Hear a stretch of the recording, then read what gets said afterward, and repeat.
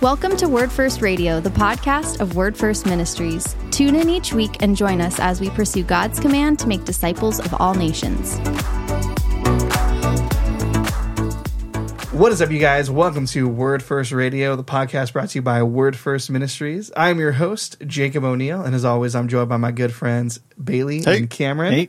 Bailey, pray us in, brother. Yep. God Almighty, we love you.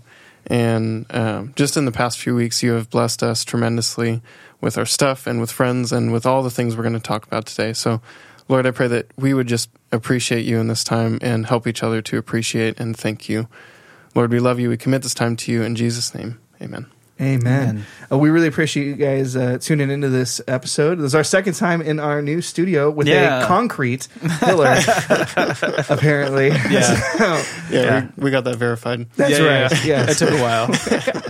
But, we've had a pretty eventful week, at least as far as our personal lives have gone. Our stuff is here. Mm-hmm. Yeah, that only took 6 months. Yeah. Why don't we talk about that? Because people are like, isn't your stuff already there? So, what did we do? There's like, what we did was wait. But there's like a global shipping problem.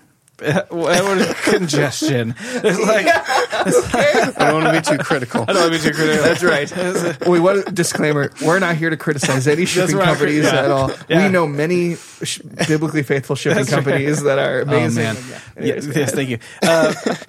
It was really rough. But if you've heard about that, like you see those like post-apocalyptic pictures of like 1,000 boats docked in the middle of the ocean off of the harbor. Well, that's exactly where all of our stuff was waiting to leave. What was it like? The Suez Canal had like a giant ship that was like that messed stuff up. There's like a meme that there's a global shortage on shipping containers and truckers, and it's just a nightmare. So what we thought was going to be 5 or 6 weeks, and we're like, man, 5 or 6 weeks, that's what a nightmare. It's taken 6 months. But praise God, like I have yet, I don't mean to like jinx it or whatever, but I have yet to find any significant damage. Like I saw the shipping container when it got here, and our stuff had like contents had definitely shifted during transport. I was like, well, all right, Jesus, I guess whatever we didn't need, you have taken it away. But our stuff is great. Like I'm super stoked. The guitars that I decided to keep and bring with me are all in good shape, and there's some, like, we had one box full of pots and pans, and like Whitney brought one ceramic mug with her, and it was just like placed on top. It wasn't wrapped. It was just placed on top with a bunch of like iron pans, and it's not even chipped. It's fine.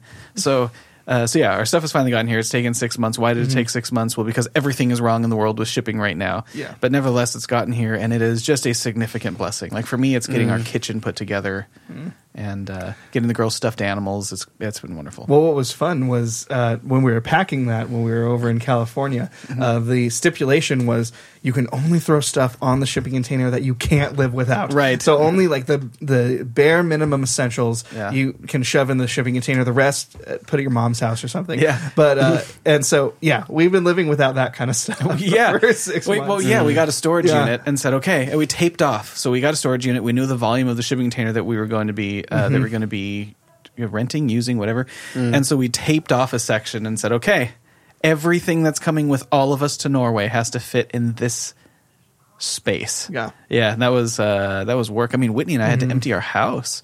And just so you guys know, when you when you move into a place, your stuff just expands to fill up the amount of space that you have.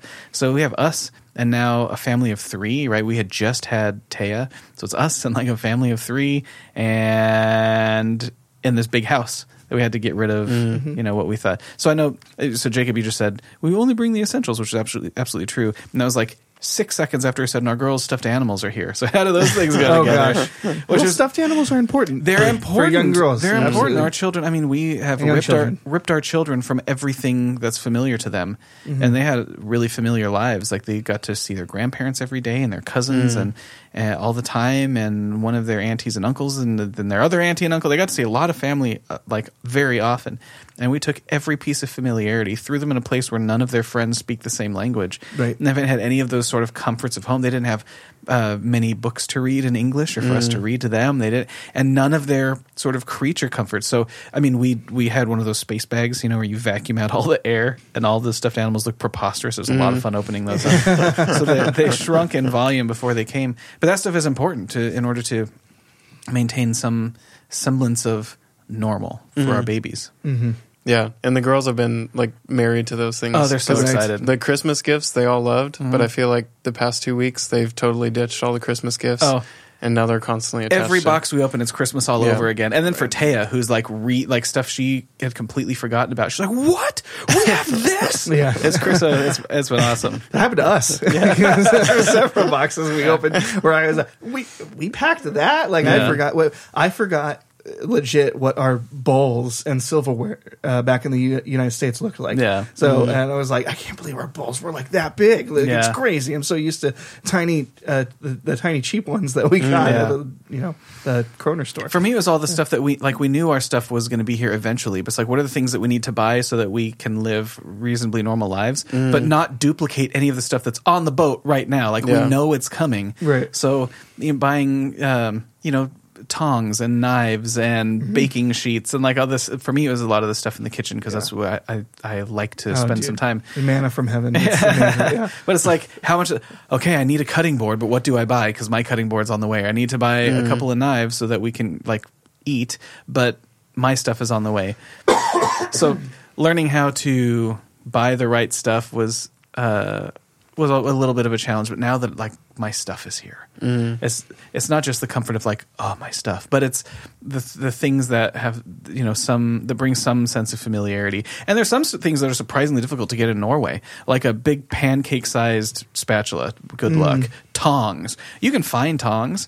You know what I mean? Just the regular, flip bacon tongs. You can get barbecue tongs, and you can get these little pincers. Like these little, I don't know how to explain. You can get them from IKEA, these little pincers. But finding a regular pair of tongs, they're like $60 for a set of tongs. So anyways. Worth it. I've been. It's that tongue tax, man. It's the tongue tax. I've been complaining about not having tongs for 6 months. Right. But now they're here, so life is good. Our nice tongs came. We had wooden ones that, of course, were broken. And so our tongs came. And so it's been nice living life. I remember like in one of our first episodes, I made a joke, a true story, but a joke about how we only had one spoon and it broke. Yeah. And like, okay, I guess we're scooping pasta with our hands tonight. Yeah.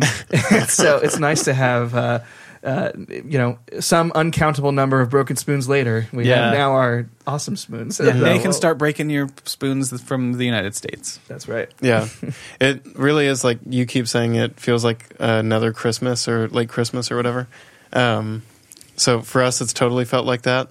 We definitely packed way too much. Like there are still 4 boxes that the contents side of them are all clothes. Yeah. And there's no way that they're fitting anywhere in our... So that's a fun thing. Yeah. But it's like a total opposite problem of what we had before, which was, not having all the usual stuff like our tongs and everything.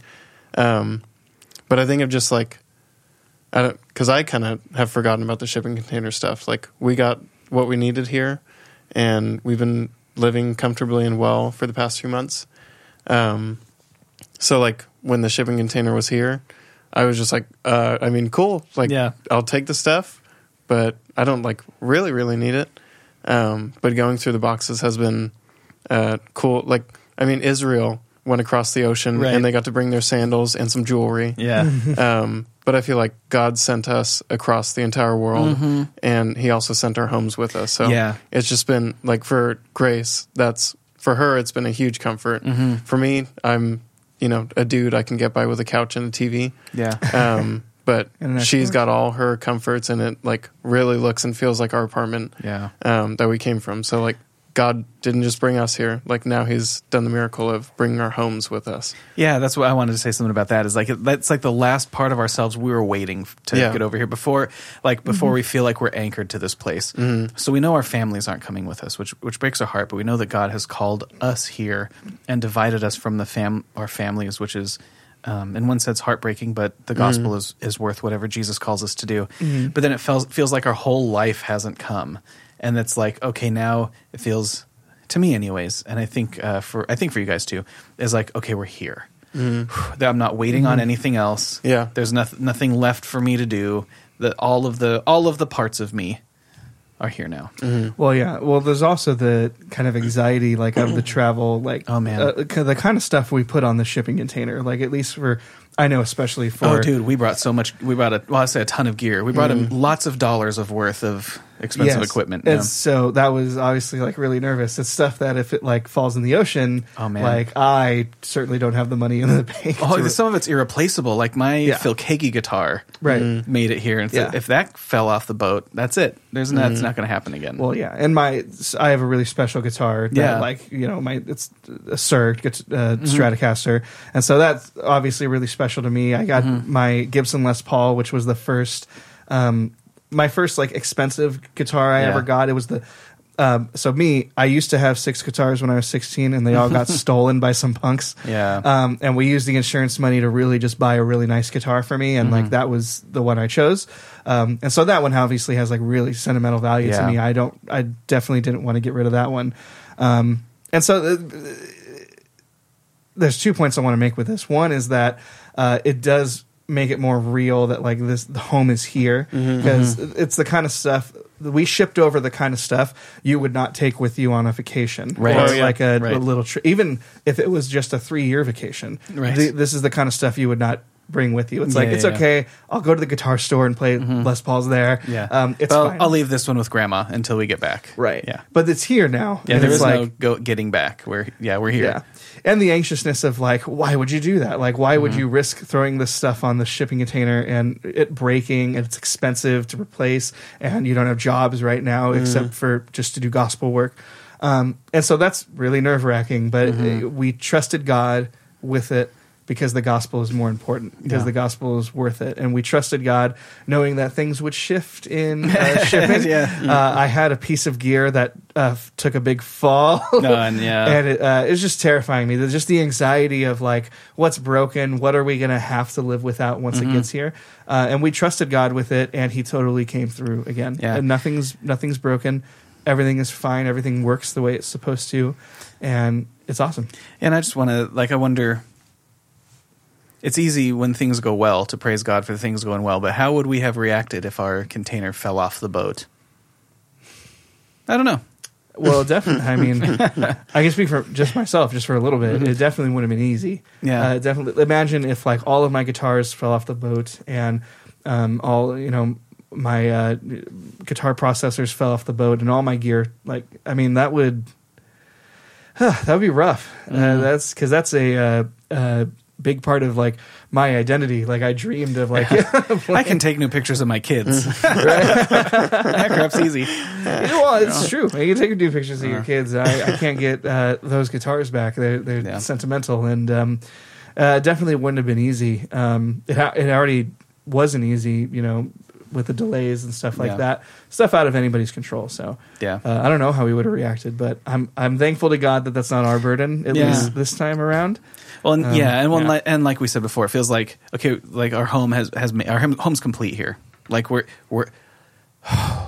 here. Yeah. We're here, and I think you put it just about perfectly, Jacob. Is like the stuff that you don't bring on any duration of vacation. Right. Like our homes are here, and we're not waiting for our stuff. So yes, we know God owns all of the stuff, and stuff isn't that important. But the comforts of home and the things that give you the sense that, okay, God has finished bringing all the stuff we need to the place where we're at, and at the same time, He's doing tons of other stuff to stitch us into the fabric of Oslo. That's really exciting. Yeah, and I love like the last few days. Because, like I said, I still have boxes that are just stacked, and it's glorious. I won't be able to unpack them. I don't know. I've figured that out. But it's been a cool reminder in my living room to just see those there. Because one part of me can think about that, like, oh, great, our stuff is here. I don't know where to put all this. And the way it got here was Cam called some people. We paid tons of money, and now after months, the world finally got our stuff here, through the shipping. So I can think about it that way, but then I think about it in the other way, which is the right way to think about it. And I'm looking at my stuff from my apartment back in Temecula, California, and it's sitting right in front of me, and I'm like, like, not only did God change our zip codes, like he literally brought all the stuff with. So I think it's just like been a cool, almost altar, like with Joshua and everyone. It's like there's an altar in my living room saying like, look what God has done. He brought your home literally here. So yeah, for me it was super surreal to like when the shipping container, everything was dropped off at my house. And they literally brought it in, past your doorstep. They brought it into my house. But the surreal thing for me was, when the stuff left, we didn't see it go. We just know that they came and picked it up out of our storage unit, but we were all already over here. Yeah. But I got the name of the like shipping company and the container, and it's like the identification number. And then to see that shipping container with the name of the company and the identification number was like, whoa. Yeah. Like this was in California. Yeah. Like in the cosmic scheme not that long ago. And now here it all is. And it's that. It's like it's like an altar. Okay, it's just another way that we can praise God, another thing that we can see that he's done to get and put us here. Yeah. Well, it's just like seeing that giant truck back in that huge cargo container. Yeah. Like we're all looking up and you're recording. Yeah. Just that whole thing was so like, when does this happen? Like who in the world, like first of all moves across the world to Norway from California? And then like, secondly, who brings their home with them? Like only guys who are sent by God is what is the conclusion that I come to. Yeah, that's so good. It's crazy. I like the way you put it. This is definitely like another altar because it's made a huge. I want to talk about that next. Like we've been talking about the comfort it's brought us, where it's moving home here. But like, let's get like real practical. What are the actual like material differences it's like made around the house? I'll start. I'll start with myself. The fact that I get to jam on my guitars is fun. Yeah. But Marissa, it's been a huge, huge comfort for my wife to have not just all the kitchen stuff, but the home decor stuff. We've had a couple blessings in our life that we haven't shared on the podcast yet. Me and Marissa got a decent sized fridge for free. Someone was selling a dirty fridge that we spent a day cleaning, which was nice. And we got a decent sized bed for free. We've been sleeping on our comfortable couch. And so we got a couch, now that we have it available for us to do couch things with it. But those blessings on top of the shipping container coming, like it to be home, watching Marissa like have fun designing it the way she wants it, putting the Christmas tree where she wants it, and all these decor stuff. Like for her, it's just been like it's just made our lives so much easier. And it makes here home. It makes here home. Yeah. I like it. Yeah. So, kind of on that, it's not just that we've had material stuff here, which has been nice to have like our guitars here and our PlayStation 4 here, which has been a huge blessing. Wait, that's our PlayStation 4? That's my PlayStation 4. Yeah. But you can come over and play it anytime. You know that. Yeah, I'm not ever going to do that. Yeah. I'll come hang out, but I don't even know what you use a PlayStation Store for. Well, I don't even know what it does. Why? Does it make sandwiches or? You can make sandwiches with it. Okay, let's do that. Yeah, you can. I'm in. Okay, cool. Is there an app for that? Yeah, we're gonna apparently me and Cameron are gonna have a sandwich making day. So with a PS4. Stupid. I'm sorry, you guys. Yeah, this is what's called in the trade a transition. So we're trying to transition to the next topic here. We had a couple, speaking of homecoming here, a couple people that we love visit us in Oslo. Yeah. Jim and Joy Crockett. Jiminy Crockett. Zach and Jen Dove, who are missionaries here in Norway. Has he heard you call him that before? I call him that all the time. Yeah, absolutely. That's not. Yeah. No, I'm sure he loves it. I hope. Well, I was gonna say I hope he does. Yeah. But I also don't care. That's like it's not. If he doesn't, it's not going to make me stop. Wow. Okay. So yeah, well, Jim and Joy were actually the first people. They're the reason we came to Skeptics Week in Bergen. Yeah, I mean, in the first place. Why don't you talk about that story real quick about them inviting us? Yeah, I would try not to spend too long on it, but we've talked about how we've gone on a couple of short-term trips to Norway, and it was Jim who made that possible. So it's difficult to explain really what his ministry is, but Jim and his wife Joy, they are sort of like pastors to missionaries, something like that, across all of the world. So it's been real difficult during all of the various lockdowns and restrictions of sort of 2 years of COVID season. They haven't been able to do as much of that as they're used to. But nevertheless, they have ministry here, like regular stuff that they do here in Norway. So Zach, who is I'll call him colleague. Know that when I call him my colleague, it means my boss. Here in Oslo in Norway, with the International Mission Board.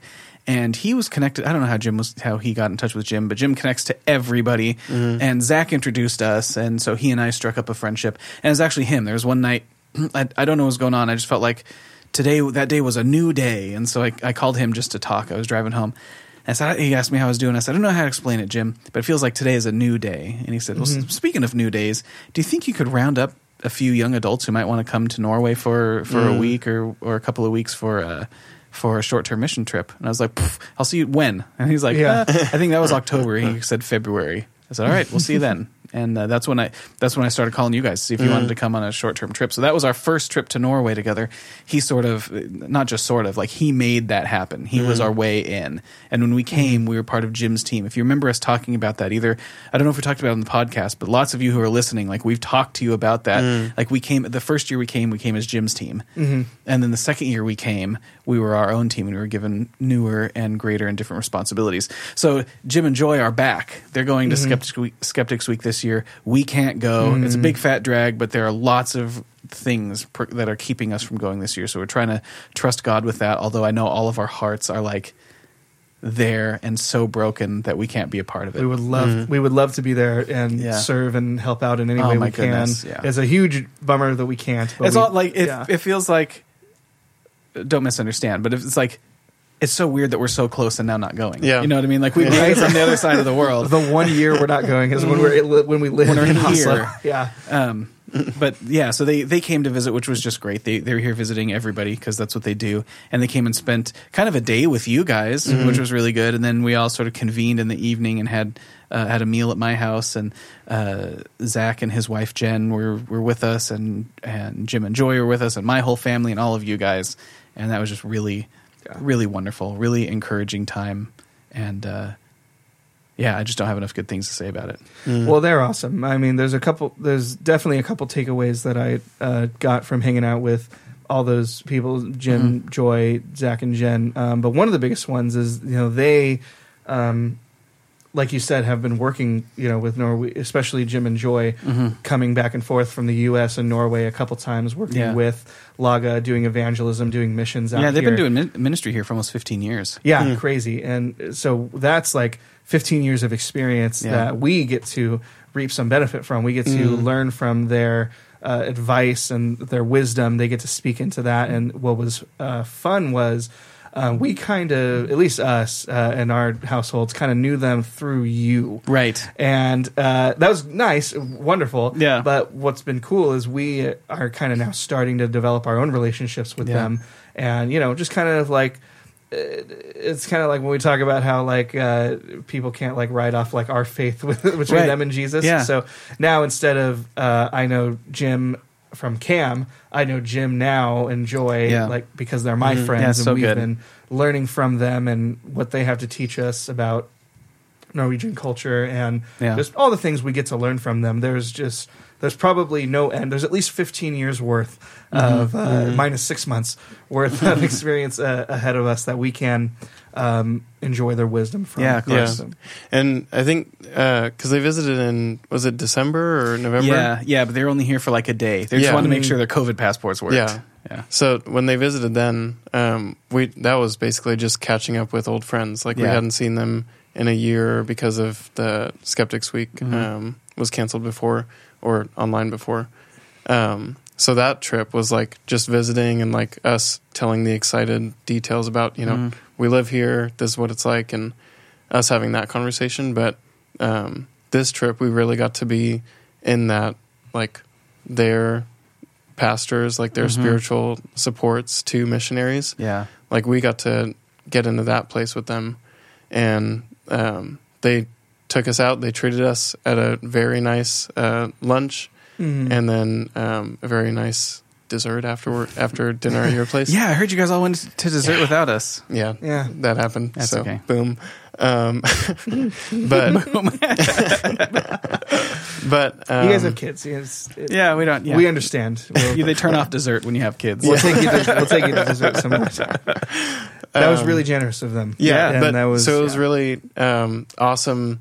Like just to be treated. I was telling them, like, thanks for taking us out for date night, because like I can't take Grace and I out for date night very much. So like, and then they were like, we'll leave you guys alone over there. So, so the treat and like the gift was really nice. Yeah. But also they just asked us like genuine catching up questions about like our own spiritual walks and our relationships as a team. Like we talk about how relationships or relational tension is the first thing that sends missionaries home. Mm-hmm. So they asked us some questions about that.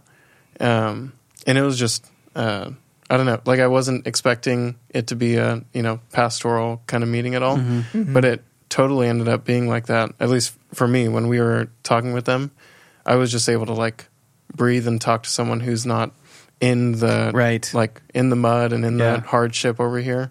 But someone who's like, hey, let's lift you out of that for a second and like, let's just talk and enjoy life. And also, I really can't like describe it, but for me, that lunch with them did some like really good work for my spirit. Like just talking to another Christian, because we have some Christians that we know here, but especially a Christian who knows our context, knows we, visited Norway, and has watched the whole thing develop. Yeah, I've been here since the beginning. So it was awesome for me, for Grace, definitely.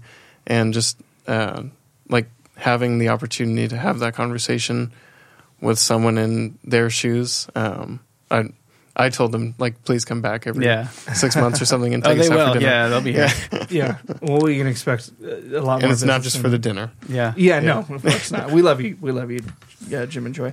But it's like, well, to me, it's like they are a little bit of it, like an outside perspective, kind of meant to step us out of that world, because home is not here for them. Home for them is in Tennessee, right? Yeah. And so they get to. It was kind of like a break in like a sense where it's we're not so hyper zoomed in, hyper focused on like what we're doing, right? And like with Christians who are here and missionaries who are here. We'll talk about Zach and Jen too, but they live here. They're missionaries here with us.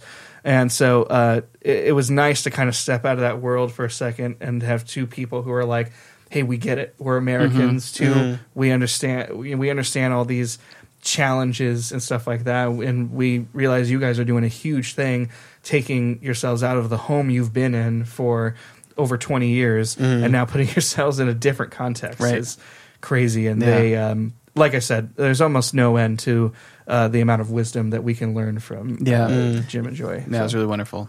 Yeah. And so kind of just talking about Zach and Jen too, they have been awesome. Yeah. I don't even remember how we got into connection with them. Gosh, you want me to tell that story too? Just real quick. So I'm not really a connector. Like that's not me. I usually keep my. There are a lot of people I love, sincerely love people, and so I have a lot of friends on social media whom I love, and I really sincerely do. But as far as like the people who are actually around me, I usually keep pretty tight. So don't like until you found out about Norway. Until I found out about Norway, and then it was just like throwing seed in the wind. Yeah, I told Zach. I remember this was just a tiny joke at your expense, but I was like, I remember. Hang on, let me make sure I'm. Okay, let's go. It was like I remember the time every time he met a new Norwegian or someone from Norway, and he's like, I would get a text immediately like, Jacob, I know someone from Norway. So like. Yeah, like 50 of those texts, like every time you'd meet a Norwegian. Darn tootin'.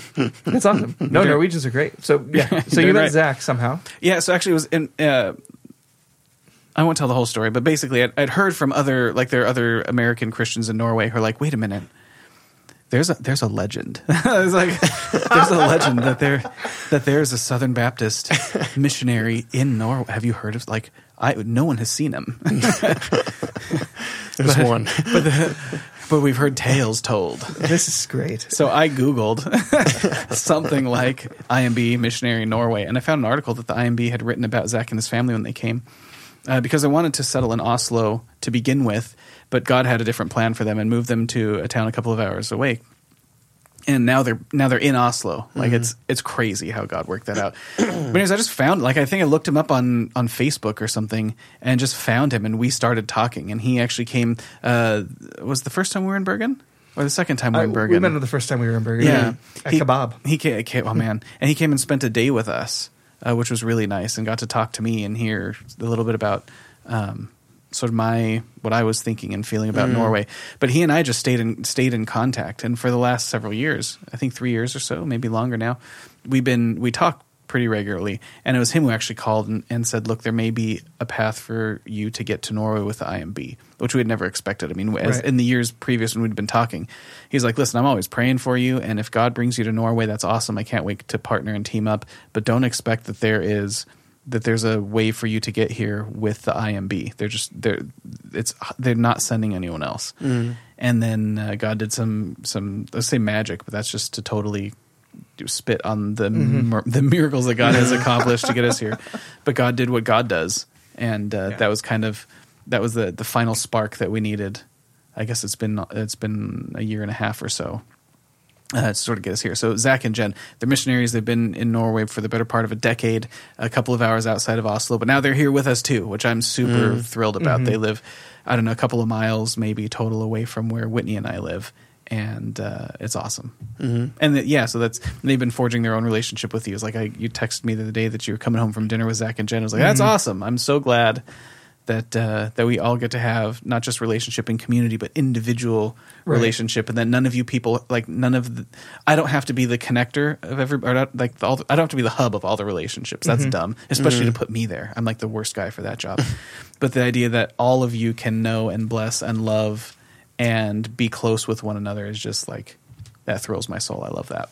Well, now it's amazing that it's kind of like God's like revealing like little bits and pieces of like what he's been doing this whole time. Yeah. Like while you were building a relationship like with Zach, what I noticed really quickly was that not only they're like invaluable partners to work with, and they like trust us like immediately. Yeah. And obviously we need to get to know them more and build our relationships with them stronger. But kind of like right out of the gate, there's this opportunity that like Zach was looking for, and Zach is like, gosh, he is like so passionate about furthering the gospel. He's got all these different ideas about like, no, we can do a coffee truck and we can do this and we can do like, dude, we gotta like go preach gospel. He's awesome, and he's a missionary. What can you expect? He's on mission. But there's an opportunity for us to do some ministry with a small little community in a city called Sandefjord. And he just like right out of the gate was just kind of like, hey, would you guys be willing to do worship and teaching and stuff like that? And it's awesome that we have those kinds of opportunities, not just from Americans we know, but from like Norwegians we know who have like it kind of accepted us like right out of the gate, and they trust us. We haven't given them a reason not to, right? Yeah, but we also haven't given them much of a reason to trust us. That's one of the things. In fact, there have been a couple of times, I've talked to you guys about this probably, but a couple of times we've been asked to do things and I've kind of put the brakes on a little bit and said that's amazing and we would love to, but we sort of need to earn our stripes a little bit. Like before we do that, I want you to know that you can trust us. Because I think the response we get here is just sort of excitement that there's help. It's like, oh my gosh, reinforcements. Okay, it's like this stuff's heavy. Like here's some stuff that you can do, and they've just been willing to throw responsibility upon us that has been just amazing. Like it's so, when people say humbling, like it's just so humbling. We've done nothing to earn the credibility that they've given us, but they're just so willing to involve us in gospel work here, and that's exciting. Again, we've been talking about how God is kind of stitching us into the fabric of Oslo. These are more of these opportunities. It's like he is grafting us into this church, into the community of believers in Oslo, which is really it's so wonderfully different than what we're used to. The community that we're now a part of from a distance, like our Orchard community and our Christian community in California, is amazing and wonderful, and just the most like you guys are the best people we know. You're amazing. Being also like united to this community though is just so, it's so wonderful. Like I don't know how to describe it without sounding like I'm taking a dig at the rest of the Christians we know, but it's like the Christians here, they mean it. and there's no time to waste, and it's like, we'll get to work with you guys later. They're like, what? There's stuff to do. Let's go. Mm-hmm. Yeah. Well, I think it's the pressure. Like, I think everyone knows that we've talked to or worked with or done anything with that the workers are few. Yeah. So just like you said, like whenever there's a ministry opportunity, they're like eager to welcome help, which is definitely like, I don't know. It's weird for me because I have that same thing you do where I feel like we need to earn trust. Like I just met you. You've never seen me like sing a song, or you've never seen us do church or any spiritual stuff, but they like are eager to partner with us. So I don't know. I love, and I've noticed that phenomenon. And I think it's just like seeing the cooperation of churches across the city. Yeah. Like it really is alive and active, the church as a whole, like across Oslo. Mm-hmm. They're not like working out they're not working in their own places. Like we have gotten to know them pretty quickly, but they all like know each other. Yeah. Like we walked by a church and there was some event going on inside. You saw some music happening and you just asked someone like, hey, what's going on here? And they said it was some young adult sports Christian event, something like that. Yep. And you went to add him on Facebook and you had like 3 friends in common or something. And that's like every single Christian that we meet. There's always you only have to toss out like 3 or 4 names. Like, do you know da da da da da da? Like, even if they're in like if they're not in Oslo, if they live in Bergen or you know somewhere else, and we've met them, there are tons of Christians everywhere that just it seems like so weird. They all know each other. Well, Benta that we had on, everyone Benta knows who everyone. Benta is.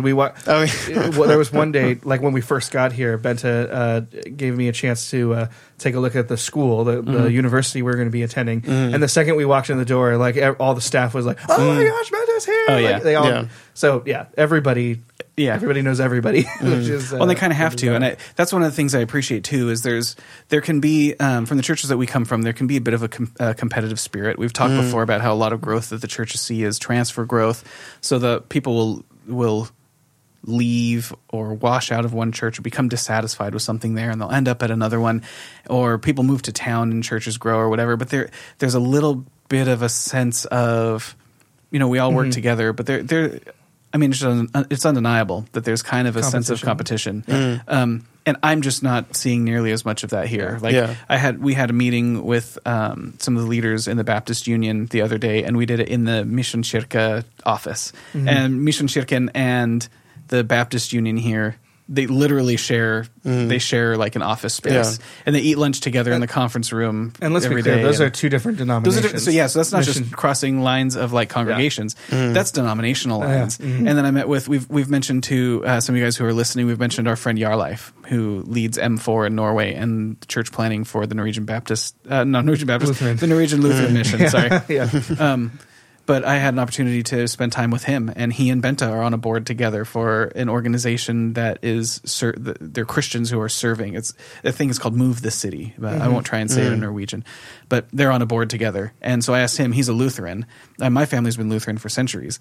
And as we sat down together, he's like, "Listen, you just need to spend time with Benta and do what she tells you. Like you could not have a better partner." And to hear that coming across denominational lines is really refreshing and attractive, and also like really strange. I'm not used to hearing that kind of language from people, not just in different congregational contexts, but across denominational lines. Like you don't even hear different flavors of Baptists say that. Like, "Oh, you're going to a blobbity blobbity Baptist church? Man, they really messed up. You should be a bleepity bleepity kind of Baptist." Sure.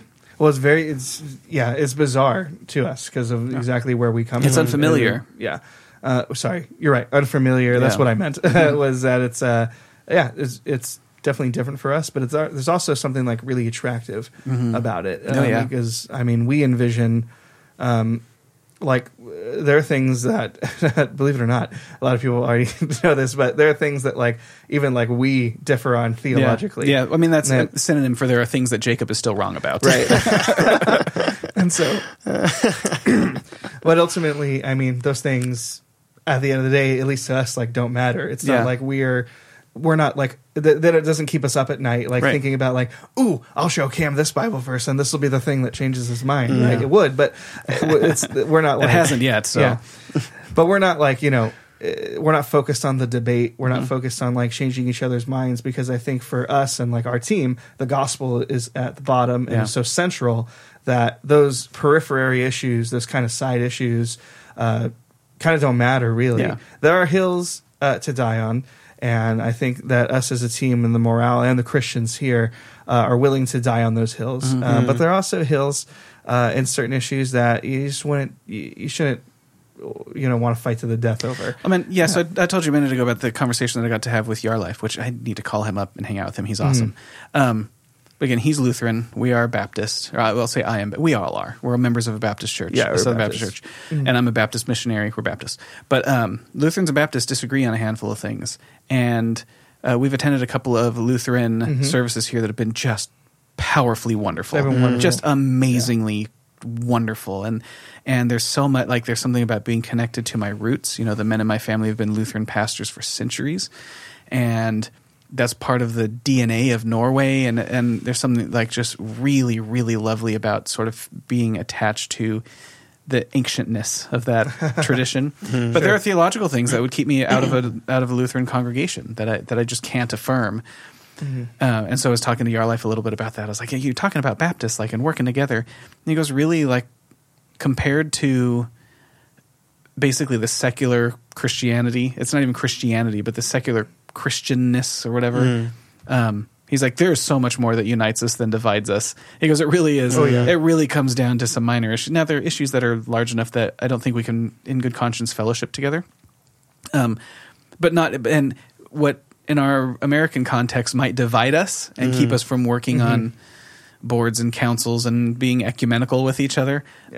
He's like, that just, I mean, of course that stuff matters. So it matters in a certain sense, but in an eternal sense, like you just zoom out a little bit and go, we are like way on the same side of the river as compared to the work that needs to be accomplished. Why would we remain separate? Like we have to come together. And that's just been...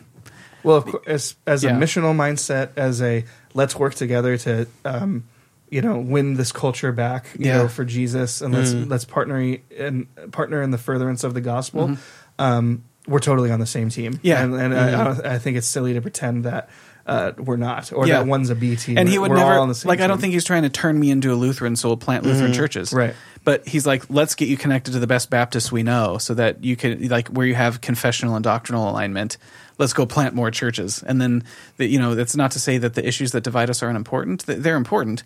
But they're, like you said, they're in the periphery. They're secondary or tertiary issues that they're not the mere Christianity, mere gospel stuff that unites every believer. It's the outworkings of some of the things we all believe. And so while we're here, there just isn't time to quibble over that stuff. We can talk about that in private. We can talk about that for eternity in the kingdom. Like maybe Jesus will tell us and be like, okay, here's the list of correct doctrine. Yeah. Or maybe he'll just let us argue about it for eternity and we won't ever know perfectly. I don't know how that's going to work out, but that's to know we can spend time together in the presence of Jesus debating this stuff someday if we want to. For now, like we just don't. I'm not trying to win people to my particular view of baptism as compared to Yarlife's view of baptism. Like we need people to have their sins paid for by Jesus.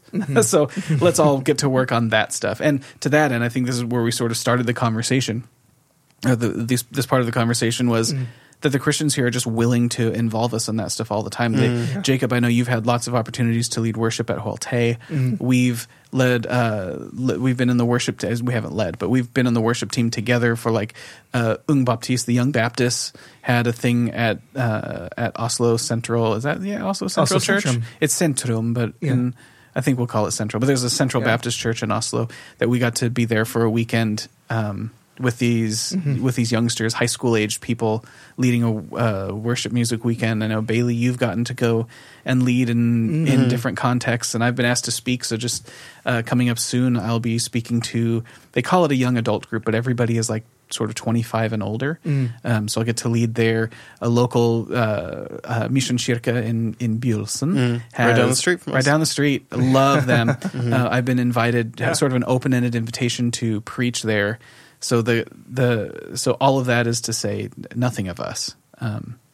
Like, I think we get way too much credit from the Norwegians. Like Bente, she's like, I just can't believe you guys are here. That's awesome. I'm like, you spent time with me. You should know it's not awesome by now.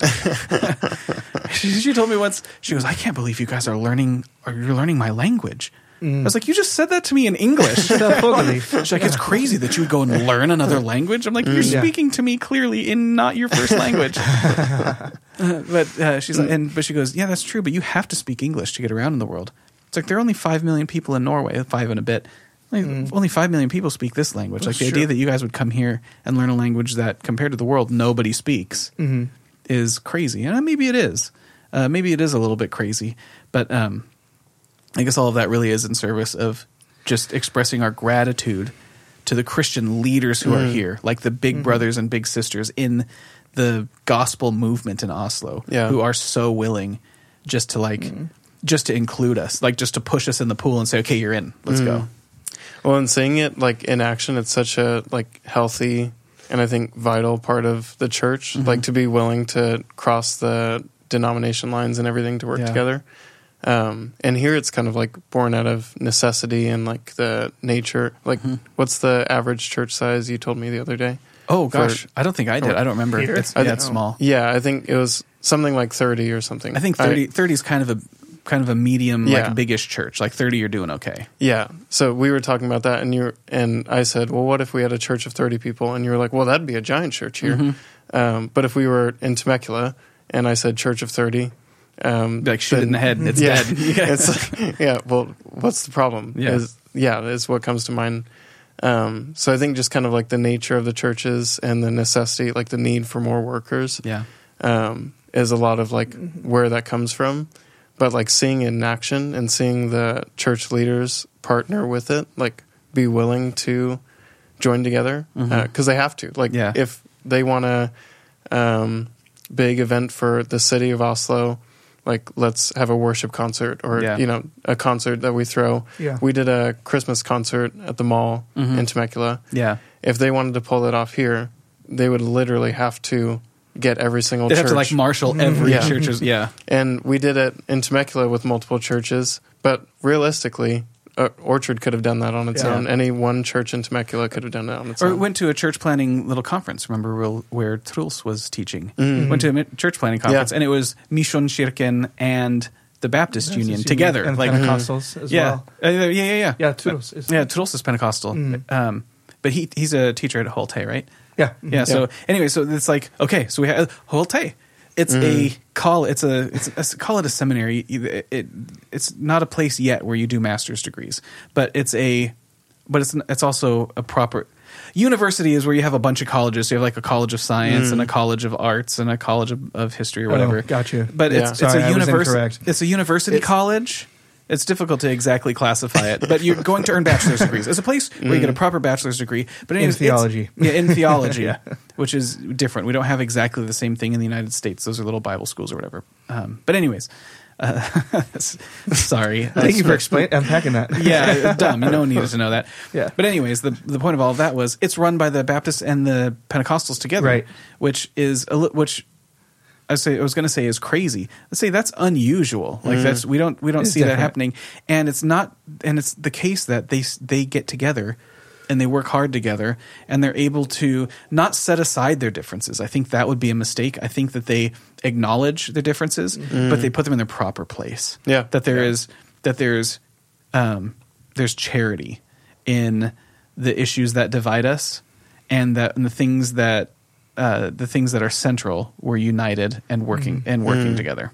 Yeah, and like a further outworking of that, which is like the really nice phenomenon we're talking about, is the 10 Americans show up and we can do stuff, and they want us to do as much stuff as possible. They're excited to involve us in ministry there, and they're not like, they don't want to go through a check, like a background check or anything. Like there's none of that at all. Well, that's when they just involve us in Jacob ministry. and I got to be in the worship team for that worship weekend, and that came from, I got a call from the worship leader. I hope we have him on soon. And I was like, what? He called and asked if I would play guitar. I was like, why do you think I play guitar? And he's like, well, someone said call one of the Americans. They all play guitar. He called me again. And he called me again. He's like, hey, my buddy's doing a worship night. Actually 2 2 days I was on the phone with him. Yeah. And he's like, so I mean, I know you play bass. And I'm like, I am not a bass player, but I mean, I can play bass. Yeah. It was just, it was bizarre. It was like surprising to me that like I was his first call. And it was like, don't you know like other bass players like and stuff? And he's like, no, I mean, we worked together before and we trust you. And I am, the reason like we even brought this up in the first place really is because we are just so thankful that I mean the Norwegians here have been receiving of us and they're giving us and not just receiving of us like for a vetting process like you just said but to actually do ministry where it's like someone who's not even a bass player but I trust him and that's why he's my call.